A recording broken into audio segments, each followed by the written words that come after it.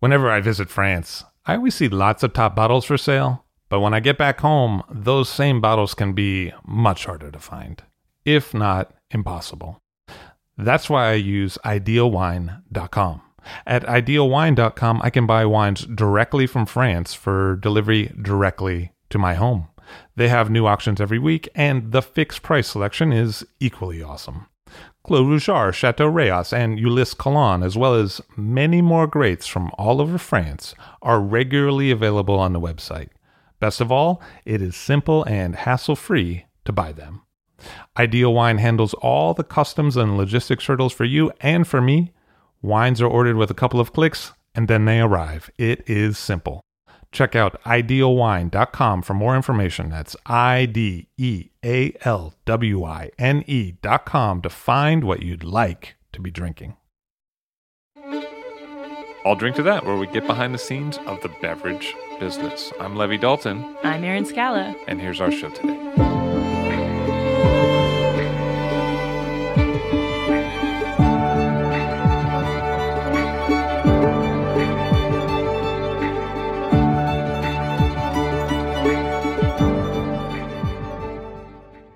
Chris Desor, a founder of Verity Wine Partners, on the show. Hello, sir. How are you? Very well, thank you. Very nice to see you. Likewise. You're a Baltimore guy. I am. Yeah, what was that like?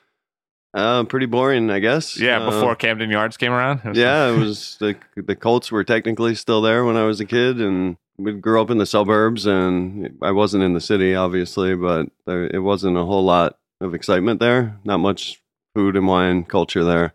We'd go to local pubs, basically. Yeah, cheeseburgers, wings, mozzarella sticks, that sort of stuff.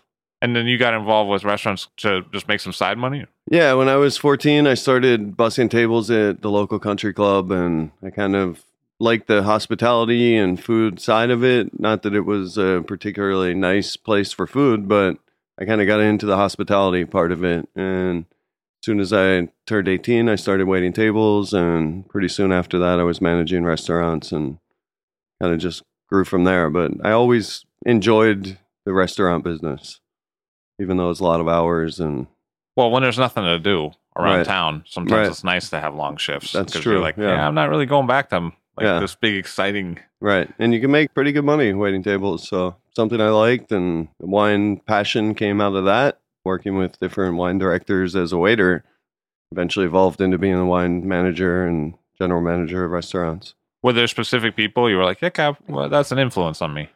In the restaurant business, for sure, there's a guy, Lynn Patrick, who owned a restaurant called the Milton Inn in Sparks, Maryland, which is near where Robert Parker lives, and a lot of wealthy people. And he had a pretty amazing wine list. It was the first place where I tried La Tâche, and I had no idea, at the time what that was. And all I knew it was really expensive, and it was amazing. And I had just turned 21, and it was interesting to me. It was actually New Zealand Sauvignon Blanc that really kind of spiked my interest because, when you're young, in college, all the women that we hung out with had like the bag in the box stuff, and it was pretty awful and never really liked it.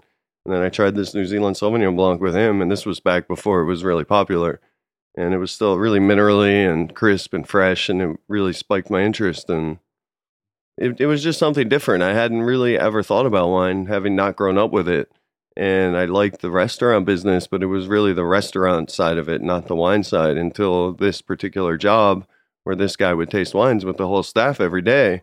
We'd try different wines on the list. And it was stuff like Sonoma-Cutrer, back in the mid-90s. It was, especially in Baltimore, it was a big deal. And it was something like, wow, this is kind of cool. And yeah, so that's kind of where it started.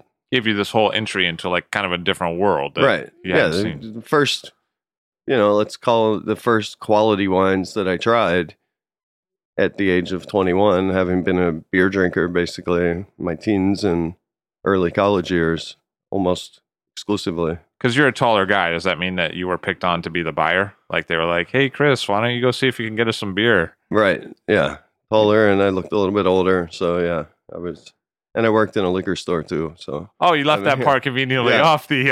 that made it pretty easy to get the alcohol. So, yeah, as opposed to putting it here on the shelf, putting it there in the Right. basket, Yeah. worked out.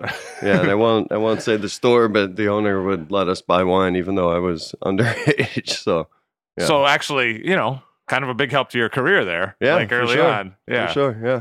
And, every aspect of our business, you can learn something. I mean, I was basically just stocking the shelves and folding down boxes and doing that sort of stuff. But, it's some experience in a retail store that I have that helps me translate that into our job, which is selling wine to retail and restaurants. So, but I feel like you gravitated more at that time to the restaurant side. for sure, yeah. The retail job was a really easy one, right by my house where I was living with my roommates, and it was just a convenience thing. I was also waiting tables at the same time. That was the day gig, and then the night gig was at the restaurant. So I think now, it's pretty common to have a younger person be like the wine director of Right. a restaurant, someone in their 20s, 25, 26. But I feel like that also happened to you like in the 90s, right? Late 90s?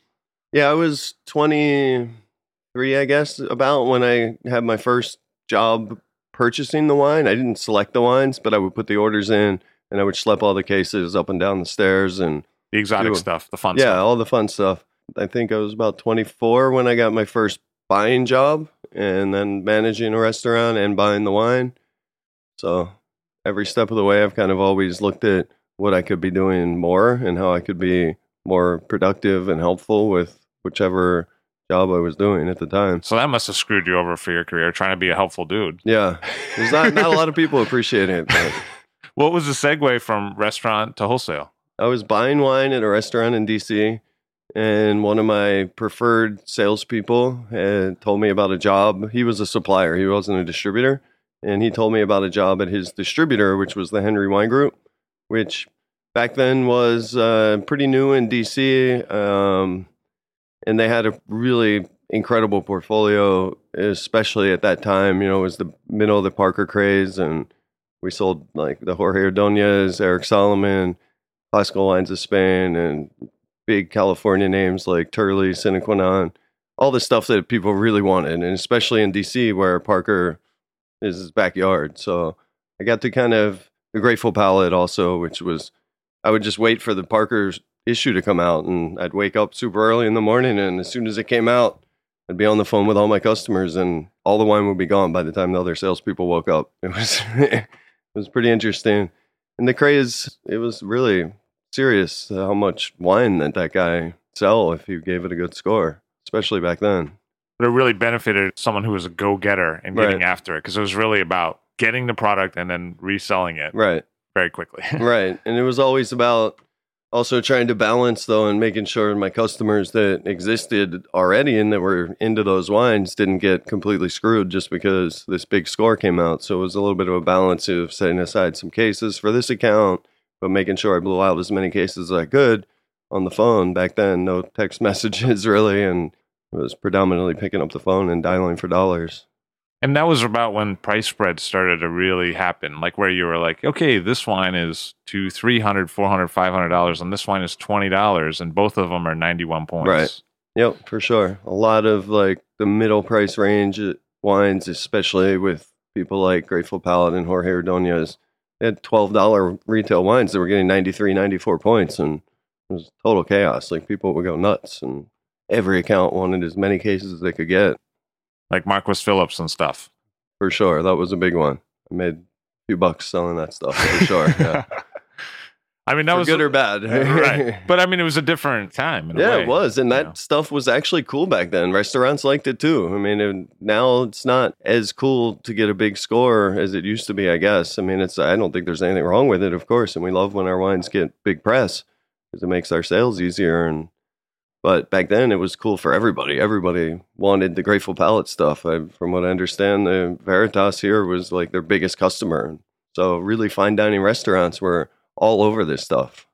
I remember as a sommelier, a person coming in, looking and seeing that I had some Marquis Phillips, and then coming back every day that week to drink it. Yeah. Every Shiraz number day. 9. Remember that Yeah, one? yeah. I think that's what it was. I don't know. It was That was the one that always got like 99, 100 points. Yeah. Yeah. And it was like $50 also. I was so Yeah. clueless. I didn't know what it was. Right. And the distributor's like, I broke off some of this for you because, Right. I like you. We're doing some good business. So here's Right. your 10 cases or whatever it was. Yeah. And I put it on the list, and this guy saw it. And then he proceeded to come back every single Yep. day Yeah. to drink it. Yeah. And the craze of the Robert Parker consumers coming in, and they wanted that stuff that got the 99 points. And I don't think that happens that much in restaurants anymore anyway. So what you really saw was wine becoming some serious business. Yeah, for sure. What was the Henry Wine Group like? I mean, They were a California-based company, and they're still in California. They moved into the East Coast. They started with a guy named Jim Arsenault, who started a company called The Wine Source in DC. He's pretty much a legend in DC. He brought all the best cool California stuff before it was cool to DC. And then he took on some partnership with the Henry Wine Group and opened there. He's the one who hired me there. And at the time, they were a pretty big deal in California. They were over $100 million in revenue. They were the Winebow distributor, and they were kind of neck and neck with Winebow in the country for being the fine wine leader sales-wise. And then Country Vintner bought them a few years after I left, so the Vintner Group now kind of controls the whole Mid-Atlantic there. And Henry Wine Group was part of that acquisition, so they don't exist on the East Coast anymore. They're still a California company, but not really the same as it was back then. but they got successful enough that someone would be interested in buying them, which Yeah. is always a sign of That's right. doing pretty good. Yeah, sure. For sure. And that's probably when you started to forge some interesting and long-term relationships, like you represent Eric Solomon today. Yes, correct. Yeah, a lot of the suppliers that we started our company with were people I worked with at the Henry Wine Group in DC that I made a connection with. My first supplier job in New York was with a supplier, Dendor Wine, and he was a supplier of mine in DC. I always try and stay in touch with people as I move on from one job to the next. And even if they leave their job, I keep in contact with them. I mean, it's really a business of relationships. And yeah, we started our company with some pretty well-known wineries. So we weren't starting with zero, and we weren't coming in trying to introduce brand new things. We're working with people like Hedges and Classical Wines of Spain and Montanor and Stuhlmuller when we started. And it was stuff that people already knew and bought. So we could walk in and say, hey, we're the ones that have this now, rather than going in and saying, hey, we're the new company and we have a bunch of stuff that you don't know. You want to give us a chance? And we knew that there were so many companies already in this market that doing it the latter way would have been really difficult. So what was the segue from DC to New York? I wanted to get into management, and there weren't any jobs in DC, essentially. So I started looking online for jobs in New York, and I actually got a job as the fine wine manager at Peerless. Oh, If you okay. remember them? Yeah, the precursor. Right, which is now Charmer and Peerless together, which formed Empire. So that happened after I left there. There's kind of a history of after I leave places, they merge or get sold. But I mean, the difference between DC and New York must have been pretty. What struck you about that? I think the biggest difference was, I think, just how competitive it is here, and how, like, when I was in DC as a buyer, I bought from everyone that walked in the door, and it was about 8 total people. If you buy in New York from everyone that walks in the door, you're not even going to be able to, your accountant's going to kill you. You're not even going to be able to keep track of all the vendors. There's 200 licensed wholesalers in New York. I mean, in DC, I literally bought from everyone that walked in the door that brought me a wine that I liked. And I would taste with anyone that came in, and I would see maybe 2 or 3 reps a day. If you open your doors like that in New York, you would have to just start throwing people out, because there'd be a line of 30 people waiting outside the door. And I think that was the biggest difference, was just how unwelcoming customers were, because of very good reason why. Because if they're super welcoming, they're going to be overwhelmed with hundreds of salespeople waiting outside their door every day. And that was probably the biggest difference and thing that I needed to deal with, that adjustment. Trying to get over that hump of Right. having them let you in. Right. Yeah. And just getting them to say, oh, okay, yeah, I'll give you the time. You can come by, bring some wines. Yeah. So And- later, when you had some recognized brands like Montanor, Right. which hit some price points Right. that are retail friendly, Right. that was probably helpful. doing Yeah, that. for sure. And, no offense to Peerless, but it wasn't easy going in and saying I'm from Peerless. And, I'd never, in DC, the really big companies aren't hated. In New York, they're really disliked. And I don't know if that's right or wrong, but the buyers, and I was the fine wine manager, so I was going into the fine wine accounts, and they did not like Peerless. I'd say I'm from Peerless, and they'd be like, you can leave now. And so once I moved over to the supplier side, it was a lot easier, because I was working with smaller brands, and I was going through Lauber, which was still really well loved in the city, and they had great relationships, and they opened a lot of doors for me to go in and make it much easier to sell wine to people. You saw a transition from Peerless to supply side, and you're like, let me do that. Yeah. What was that opportunity?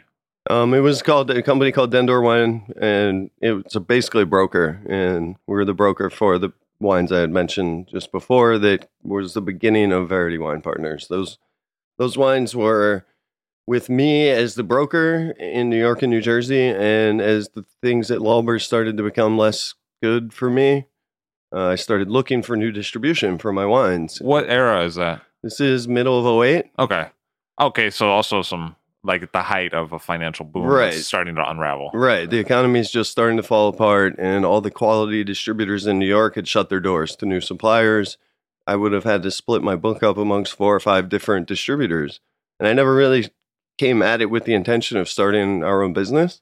I went looking for new distribution, and I found a lot of dead ends. And I had really good wines, just people were just automatically saying no at that time because everything was going down and they needed to, batten down the hatches and focus on what they had. Intelligently so, of course. So we started talking with my partner, Steve Duran, who was a sales rep at Lauber and attorney before that, and his second career wine person, as many of us are. Not me, but others. So he and I started talking, and his wife was a Harvard MBA, and she said, look, we can put a business plan together. We have this amount of revenue with these brands that are looking for a place. Let's try and make this happen. So kind of started there. It was a necessity. It wasn't really something that I had strategically thought about prior to running into all these dead ends with my brands that I needed to move somewhere. So it was really just a timing thing that made this happen. And fortunately, it's going fairly well so far. So you were supply side and you had a portfolio of fairly large size for Right. that. And you found that you couldn't fit it all into one distributor. right. Yeah. And so Not you're- even 2 or 3, probably. It would have, my Spanish portfolio alone was 40 some producers. So, and everybody had another Spanish book. And had I found homes for all of that entire portfolio, whereas before it was all at Lauber essentially. And yeah, I didn't want to deal with 5, 6 distributors for what I was doing, dealing with just one at the time. It had been a while since anyone had done it, surprisingly. You can name on 2 hands the companies that are in the $40 to $60 million range, and not many. There's 200 in the under $20 million range with really tiny focused portfolios, and a lot of them are really great. And I understand why a lot of buyers now buy from so many different people because there's so many good options out there. But we very specifically wanted to be kind of like the old style Martin Scott, Lauber, Skurnik type of portfolio where we have something for most every account, and we can bring enough things with enough sales behind it to keep our sales team happy so that we don't have a lot of turnover with our staff, and et cetera, et cetera. So what were the takeaways when you decided to found a medium-sized distributor? What did you learn from that in that process? That it's definitely not, we never thought it was going to be easy, but it's definitely a weird place to be right now because there's so many medium-sized wineries now that are involved with larger companies. And a lot of those larger companies are connected to the larger distributors. And, there's no way a company like ours can compete with Southern when it comes to helping someone out for a big purchase order. Like, this winery's struggling this year. They need to make a number for the end of the year. How many cases can my company buy versus Southern? And that is sometimes detrimental to our relationship with certain wineries. And that's unfortunate, but I understand. Having a business, we understand the needs for revenue and cash, and you got bills to pay. You have to do what you have to do. Is that more involving domestic suppliers, like American suppliers? Yeah, it's heavily domestic. Yeah. It seems like over that period of 80s, 90s, some of them grew in production. Right. And a lot of them grew really big in the early 2000s when everything was booming and going really well, and they increased the production. And, I remember you go out pretty much any wine at $30 or $40 wholesale and be like, it's awesome. And people would buy it and they didn't even think twice. And now there's so many wines in that category. And many of the ones that have been in that category for a long time grew their production. And there's still only so many people consuming those wines. So they've found themselves in financial stress. And Some came out really well, but the great majority ended up with more wine than they were able to sell.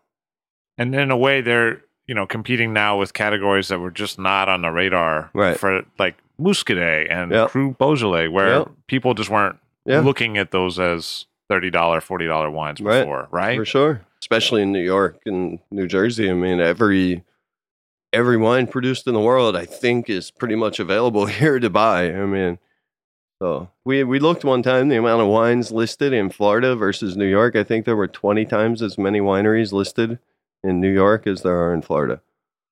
So a lot. And the population, I don't think, is 20 times the size. Over the years of then having that distribution, in terms of the sell side, I get it on the supplier side, but on the sell side, what did you find at the medium level? We found that and we started out very specifically to be this. We found that it's really important to be customer service oriented, to take care of our customers' needs, and to be really supplier friendly. If the export director of the winery wants to come and work the market with our reps, we'll say, sure, you can come. No problem. We try to over accommodate people, and the same for our customers. If they need something, we do late orders more than we would like, but if someone texts me at 10 o'clock at night and says, hey, I need wine for my by the glass tomorrow, I'm going to get the wine there for them, and we'll pay for it. It costs us money to process late orders, but we do whatever basically our customers ask of us, theoretically.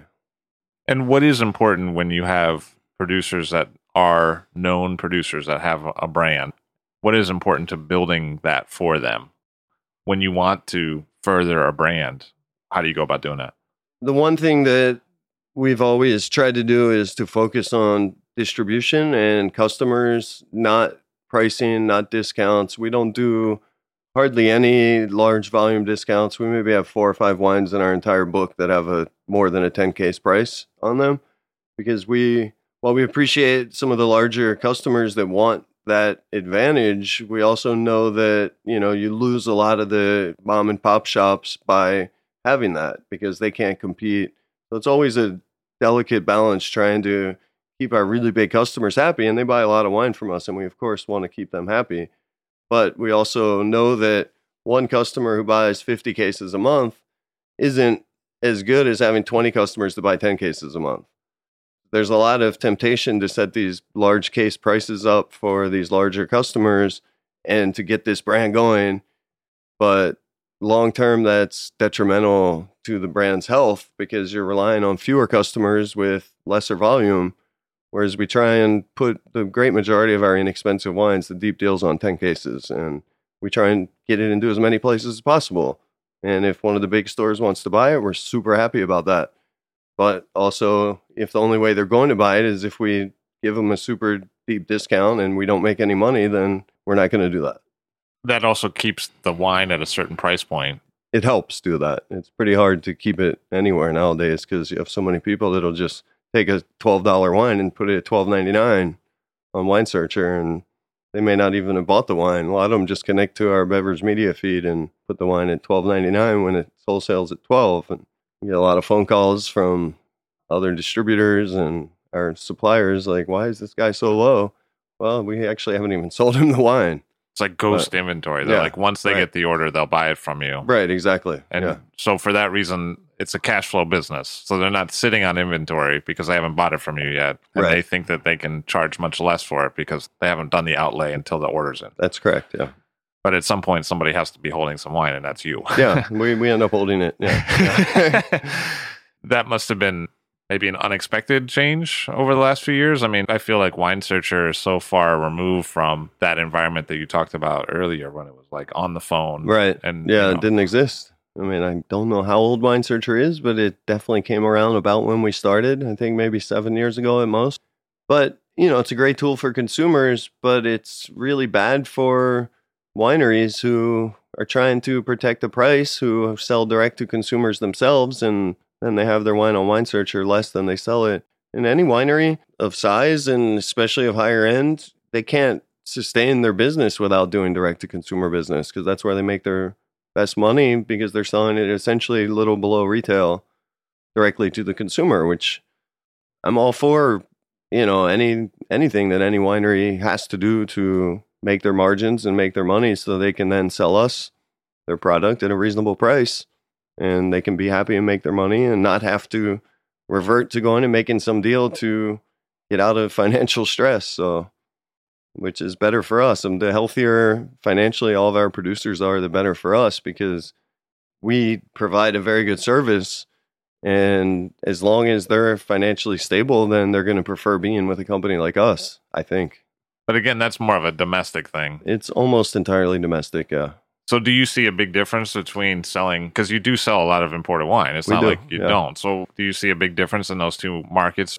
The best thing for us about dealing with domestic wines, and it's been a big focus for us in the last couple of years, especially, besides the fact that we really see a lot of great things happening, in America in general, Oregon, Washington, California, New York State. There's lots of cool stuff happening. But besides that, it's a much easier business to manage because our inventory is 3 weeks away versus 2 months sometimes from Italy or France, sometimes longer, depending on how proactive the winery is. But it's a lot easier to manage that business and to manage the growth, the sales, and obviously in the inventory intense business, that's a very important thing. It's making sure that you're moving your inventory and you're not sitting on it for too long. And so predicting the sales on domestic wines is much easier because we can take less of an investment to start.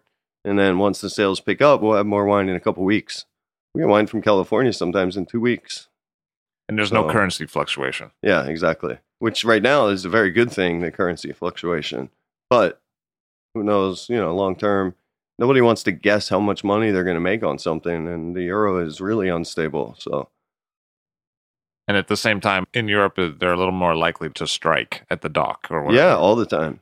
All the time. In August, good luck getting any wine out of Europe. They're just closed. They're like, sorry, we'll be gone for a month. Okay. Well, that the busiest time of year is starting exactly right now when we need to order the wine. No, you need to order that in July, or you can wait till September. And we order in September, it's too late. So we have to load in all of our wine from every import market, but Europe in particular, in July. And it comes in early September, and we don't even need it yet. But we have to sit on it until the business picks up in October. So it's just a lot easier in dealing with domestic wines. It's, again, cash flow. Yeah, cash flow is very important. Obviously, we're a 6-year-old company, and, lots of bumps in the road since we started, and it's always important to manage the cash flow. And at the same time, the educational curve on varietally labeled domestic wines is probably less. Super easy. Like, you're not having to explain, this is a Corbière. Right. And every account almost in New York and New Jersey has domestic wines. I mean, there's maybe a couple hundred accounts in both states that don't sell domestic wines. And then you have Italian wines where this is the group of accounts that sell a lot of Italian wine. And then you have French wines. So everybody has domestic wines on their list. Almost everybody, anyway. So again, looking, so you have a much bigger target, yeah. And a real desire not to get too micro marketed, so that if something goes bad in that segment of the market, you don't go down. Basically, right. Is that the idea? Yeah, for sure. Because it's the same thing where you're like, we really don't want this wine with just 3 retailers. We'd rather spread it. Right, for sure. That also implies that the market's just more fickle now, and that people just might change and be like, no, we're not doing that anymore. And you're like, oh, because I have all the cases that I bought. Yeah. Thinking that you would. Yeah. I mean, that's obviously another challenge. And one of the benefits of spreading the sales around more is 1 or 2 accounts decide they don't want it anymore, which is certainly their prerogative. And I understand. I changed my list all the time when I was a buyer. So, yeah, having more people buying it on lesser volumes is much more safe for us as far as our investment in our inventory. Yeah. So outside of the retail consumer, which I feel like we've addressed some, right. What about the restaurant consumer in New York? I mean, what does that look like right now? I think it's really great. I mean, there's an amazing scene in New York right now. There's so many great restaurants opening. There's so many people promoting obscure wines. Well, they're not even obscure anymore. What we would have called obscure 10 years ago is now everyday stuff. Like you mentioned, Beaujolais and Muscadet.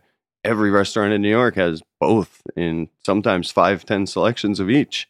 And, I think it's really, the restaurant sommeliers are constantly looking for what the greatest wine they can find at the best prices. And that's Beaujolais and Muscadet. Like Muscadet is Chablis for half the money. Beaujolais like red Burgundy for a third of the money. I mean, who doesn't love that? I mean, it hasn't necessarily made its way completely into the mainstream, but every good restaurant has both of those things. Yeah. Have you found at the mid-size that there were challenges or benefits to selling at restaurants? I mean, do people say like, great, you have the stock, or do they give you a hard time about something else? Or restaurants are, I think, a lot more loyal to the producer. I mean, if they like a particular producer, and, you know, a very high percentage of the wines that we sell don't have year-round continuity from one item to the next. It's a small producer who makes 2,000 cases and 10 different wines. And if you run out of one, the restaurant is a lot more likely to say, all right, what else do you have from them? Oh, I'll take that other one from the same guy that I love. Where the retail is a little more focused on the particular wine because they have their customers that come in and want that specific thing. And I understand that. Whereas in the restaurant, you have a lot more hands-on selling to the consumer. So you can say, oh, I wanted this Burgundy from this vineyard. And then the sommelier says, well, no, I have the same producer, but this one is just right down the street from this vineyard, and I got this one now, and it's no problem. So retail might say like, I want a Chianti, right? And a restaurant might say, I want this specific, I want Montevertini or something. Probably, it's more likely, yeah. I mean, there's a lot of retailers, especially in the last 5 years or so, that operate a lot more like restaurants. They have very hands-on staff, and they have an unusual selection, which requires hands-on staff. I don't think any retail store of significance doesn't have an email program. And even a lot of restaurants now, they have their reservation email list, and they do wine dinners, and they promote the wines that they do. Social media also has really been huge, I think, for restaurants in particular. There's people if they post wine on Instagram or Twitter, that, the sales come in after it goes on. I mean, we just had Raj Parr posted Jamie Kuch's wine last week, and we sold out every case that we had in stock in a week. So there's all sorts of ways that people are now influencing the market. I don't think any of them are as significant yet as Robert Parker and the Wine Spectator, because they're right to the consumer, millions of people, where the social media thing is a lot more followed by their colleagues and their peers and the buyers, which is obviously important. The buyers want the wine. We get the sale, but when the consumers are coming in asking for it, it's a lot more reaction, I think. But anything that promotes wine is okay with me. I mean, quality wine is, to me, the most important thing is that just people drink better wine. Like, there's no reason why anyone should ever have to drink Yellowtail. There are a million wines at that price that are actually like made by a person and a family in France in like the middle of nowhere. And you get a Touraine Sauvignon Blanc for the same price as Yellowtail Chardonnay. I mean, there's no reason to drink that stuff. And the more educated and the less snobbery there is in wine, I think the better for everybody. And I feel like that kind of social media influence, it can have a real big impact on those kind of smaller production wines. Yes, for sure. Like a Touraine Sauvignon Blanc. Right. That'll sell out. Whereas if somebody... I mean, this is silly to even say, but if somebody were all about Yellowtail on their Instagram feed and that influenced people, right, that's never going to sell out. No, it would take quite a lot, I think, to sell that out. Yeah. So I guess back to that brand question, what is the difference dealing with smaller or medium-sized brands versus dealing with those huge brands in terms of competing with them? So we do deal with significant brands where we sell more than 10,000 cases a year of a particular wine in just New York and New Jersey. And it ranges all over the place. It depends what that winery's expectations are. It depends on how the market feels about the brand. If people love it, then it's easy and a pleasure. If it's something that people don't love and it's constantly an uphill push, then we don't want to do those anymore. I mean, we have a really good sales force of people out there that can sell, little tiny things and larger volume things. So when you hire a lot of sales reps, at a time, what's important to do? In the hiring process and in the training process, what works?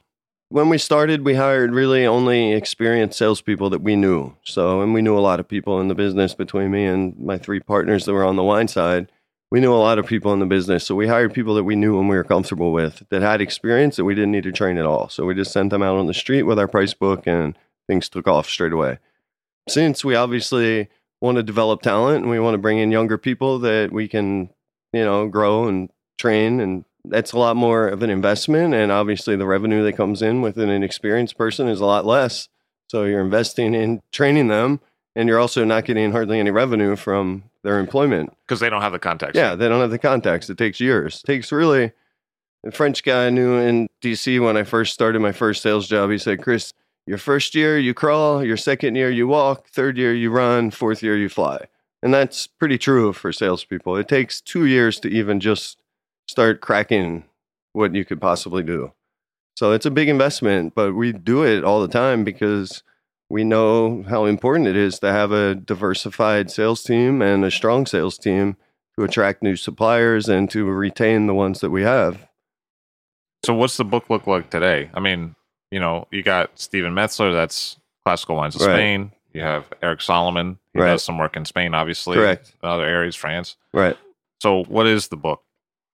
It's hard to say exactly how to describe our portfolio. It's meant to be like a large wine list at a restaurant where you want to have something for everyone. We want to have something for our salesperson out in Brooklyn who has a bunch of B and C accounts that, are never going to buy any wine that costs more than $10. And we want to have stuff for Danielle and John George and, the best restaurants in the city.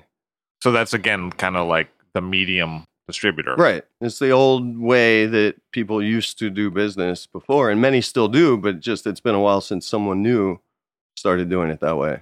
And at the same time, that probably appeals to certain big brands who want to say, look, I want a lot of attention on my brand. Whereas if I'm in a huge portfolio, I might get less. Right.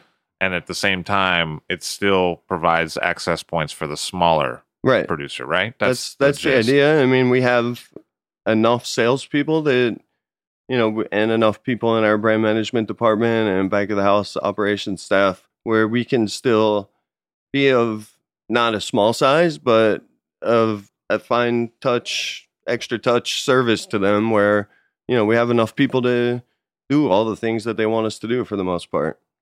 I always think it's really interesting to talk to someone who sells to a wide range of accounts in New York and New Jersey. What do you think is happening on trend, on buying and patterns? The new world in general, I think, is really making some really great wine. And we just took on a really great South African book, Pascal Schilt, which top to bottom, $7.99 up to $70 retail. Great stuff. Australian, we just took on a new Australian book with Henry Hudson. So you're making a move back into Australia because there was we're some dipping flight. our toe in for sure. I mean, we're still a little nervous about it because it's still a lot of resistance in the market to high-end Australian wine. But the ones we're bringing in are really great, and they're a little more, say, less flamboyant than what the ones of the past that we spoke about earlier were like. So stylistically, they're appealing to people that are buying European wines, actually. But I think, Southern Hemisphere, California, Oregon, Washington, New York State, you go up there and you look at the vineyards, they have great terroir there. And there's so many people of significance starting to go there. And it's going to be really interesting to see how that develops in the next 10 or 20 years, because there's already a handful of people making world-class wines there, and it's just going to get crazy. So basically, what you see is the pendulum's going to swing back to favor the new world. Maybe not in the same way or the same brands or the same regions as it did back in the 90s, but that swing away is going to end and just move back towards the new world. Yeah, it's definitely moving back there. There's a place for every wine in the world, obviously. New York, New Jersey are huge states. There's plenty of room for wine all over the world, but it's going to be, at the end of the day, survival of the fittest. Who's making the best wine? Who's doing the most interesting stuff? And some things will go away. Some things will thrive. It'll be interesting for sure. But, the new world is definitely really impressing right now, what's happening. Do you see generational change? I mean, do you see like the young you and certain buyers that are coming up on either the restaurant or supply side? I think there's always generational shifts, right? I mean, the Parker generation is still around, of course, and that's a little bit older than me. I was just really getting into wine and the really big boom of Robert Parker and The Spectator, which they're still both very important and significant publications. But, it seems now that people in their 30s, late 20s are much more comfortable with wine, and they don't feel that they need to have someone else tell them it's okay. They're more likely to just go into their local store and say, "Hey, Jim, I want a $20 wine." Whereas, the Parker generation was kind of new into having money and felt like wine was something that people with money consumed, and therefore I'm going to have to learn about wine, and I have to learn about it fast because it was a great thing and it was huge. I think the great majority of the wines that were promoted in those publications were smaller family-owned wineries. So they weren't promoting big corporate wines. We may not love all the wines that they gave big scores to, but great majority of them were really good people making interesting things. And that was a really good thing. But the newer generation grew up with wine. They grew up with their parents drinking those wines, and they were comfortable with it and familiar with it. Whereas that generation wasn't as comfortable with it. So they feel less the need to have like an authority figure tell them what to drink, but they're interested in learning about what to drink. Exactly. Yeah, they're interested. They don't need the seal of approval from someone else as much. But everybody wants that. It's right at some level, especially if you're spending a lot of money. You're going to go buy a $100 bottle in the store. You want the guy at the shop to tell you, yeah, this is great stuff. Get this. Everyone wants to feel like they're drinking the coolest thing. Right. For sure. And I think that, the wine business is changing so much that, the best thing that could happen to any of us in the wine business, no matter how fancy or not fancy our company might be, is having more people drinking wine and drinking better wine, upgrading from the corporate inexpensive brands that spend 80% of the cost of that bottle on marketing, whereas, you can get this wine at the same price from a farmer who doesn't spend any money on anything except the tractor and the barrels or the tanks. That is a really good thing, I think. And the casual level of wine drinking that's starting to happen, where one of our best-selling wines is in a can. It's great. We sell it everywhere. Underwood, it's one of our best-selling wines, and it's in a can. Fantastic. One of my salespeople sent a picture the other day of a guy on the subway drinking an Underwood can of wine while he was riding on the subway. So that guy's in jail now. Yeah. I'm just kidding. It looks like a soda can, I think. So. Right. I'm totally kidding. And I feel like one of the legacies of the Parker thing is really still very apparent now, where something can just become quite hot quite fast. Right. It's not like in the old days, I think, where people wanted to see, people used to talk about pedigree over vintages as being like a marker of a great wine, but you never hear that now. Right. No one's ever like, oh, let's wait till 10 vintages and see if it's really good. Right. Now people are like, this is the new hot thing. This is awesome. And I feel like that's a Parker thing that's carried through in a different way. For sure. But it's very much still happening. For sure, yeah. That's everybody wants instant gratification. Everybody wants to find the new cool thing. So, yeah, that happens for sure. Not that there's anything wrong with that. I think quite often both are correct. Like, yeah, this thing is really great. I don't need to taste another 10 vintages of it to know that. But it gives a leg in for that younger generation to make it maybe quicker than that generation of the 80s. For sure. And especially in America, where we don't have the long history like they have in Europe. We need to be reactive like that because there isn't any real clue yet as to what the best wine places are in America. Florida could have some random place off on the Panhandle or something that could make incredible wine, and we don't even know about it. We're so immature in our wine production here compared to Europe and even places in the Southern Hemisphere in many cases who've been doing it for centuries. To your point a bit is that the greatest wineries in Europe have been the greatest wineries because of where the fruit was coming from, right? Like the greatest Barolos, the greatest Burgundies. It's about the place, and it wasn't as much about the person who makes the wine. And there was definitely a bit of a personality thing about wine, and this person makes it, so it's great, rather than where it came from. And I think we all know where it comes from is the most important thing. And a really great, talented winemaker makes it into something great, but really doesn't mess around with it too much. Most of the great winemakers will say, I'm just trying to express what the vineyard gives me. So that's something that's also coming back a lot with the younger generation. Rather than it's about me, it's become more about, I've found this really cool vineyard over here that nobody ever knew about. The guy just didn't know what he had. And I'm buying all of his grapes next year, and it's going to be amazing. Do you speak with many producers who feel like their wines need age? I feel like a lot of people are like, I'm trying to make something that you can open, you know? Right. I think the great majority of the younger people in particular are trying to make a fresh, bright, nice wine to drink at the moment it's ready. And I mean, I don't know. Sometimes I find that I even prefer a younger wine sometimes. Like this one's all oxidized and beat up and it's really interesting, but just give me a Arno Roberts Trousseau or, something really fresh and bright and delicious. And I think you can get pleasure in both, of course, but I drink a pretty good amount of older wine just because the business that we're in, we're pretty lucky and we get to do that.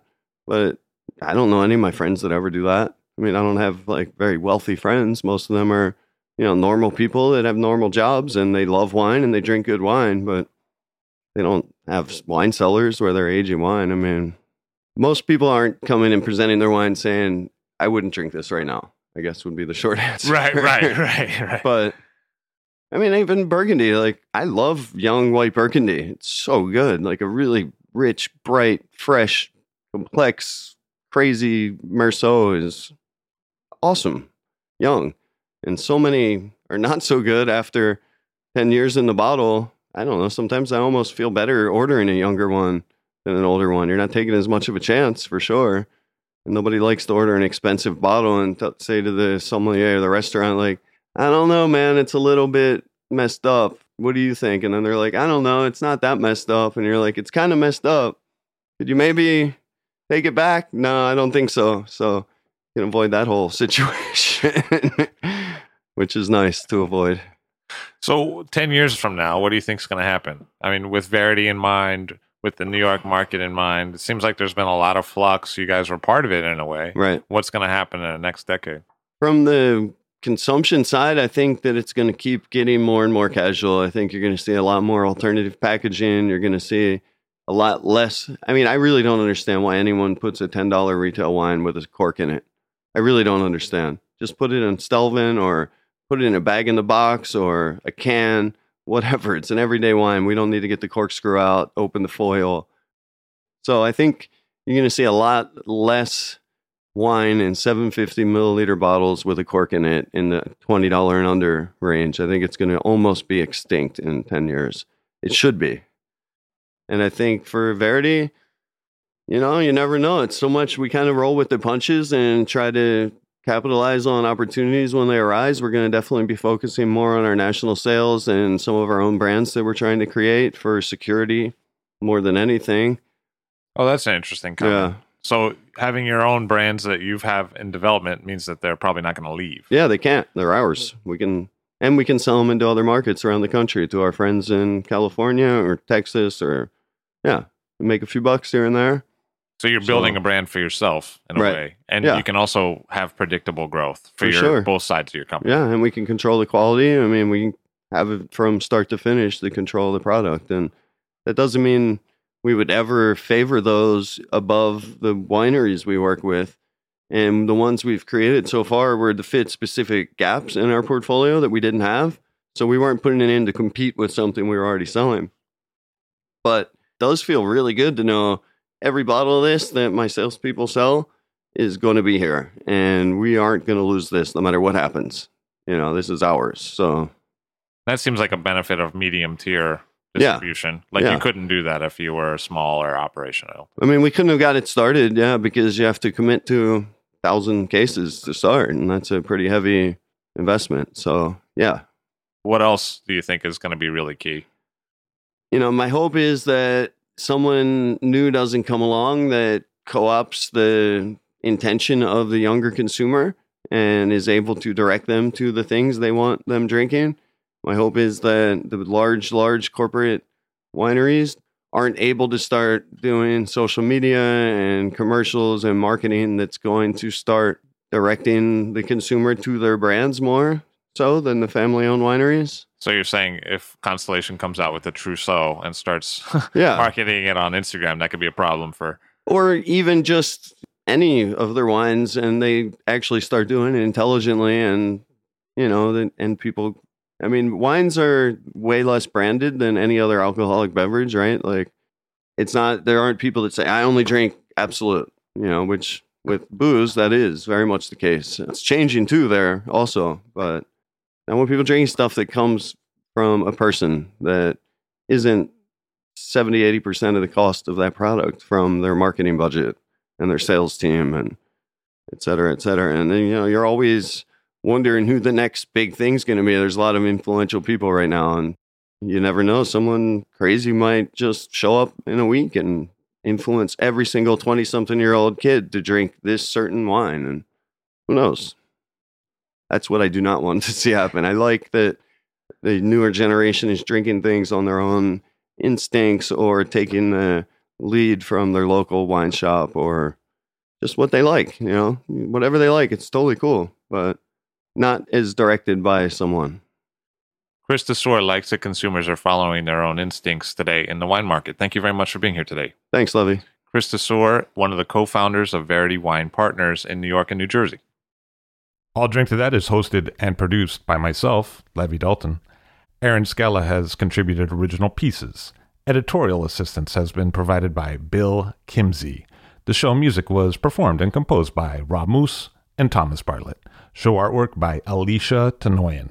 T-shirts, sweatshirts, coffee mugs, and so much more, including show stickers, notebooks, and even gift wrap, are available for sale if you check the show website, alldrinktothatpod.com. That's ILL drinktothatpod.com, which is the same place you'd go to sign up for our email list or to make one of the crucially important donations that help keep this show operating.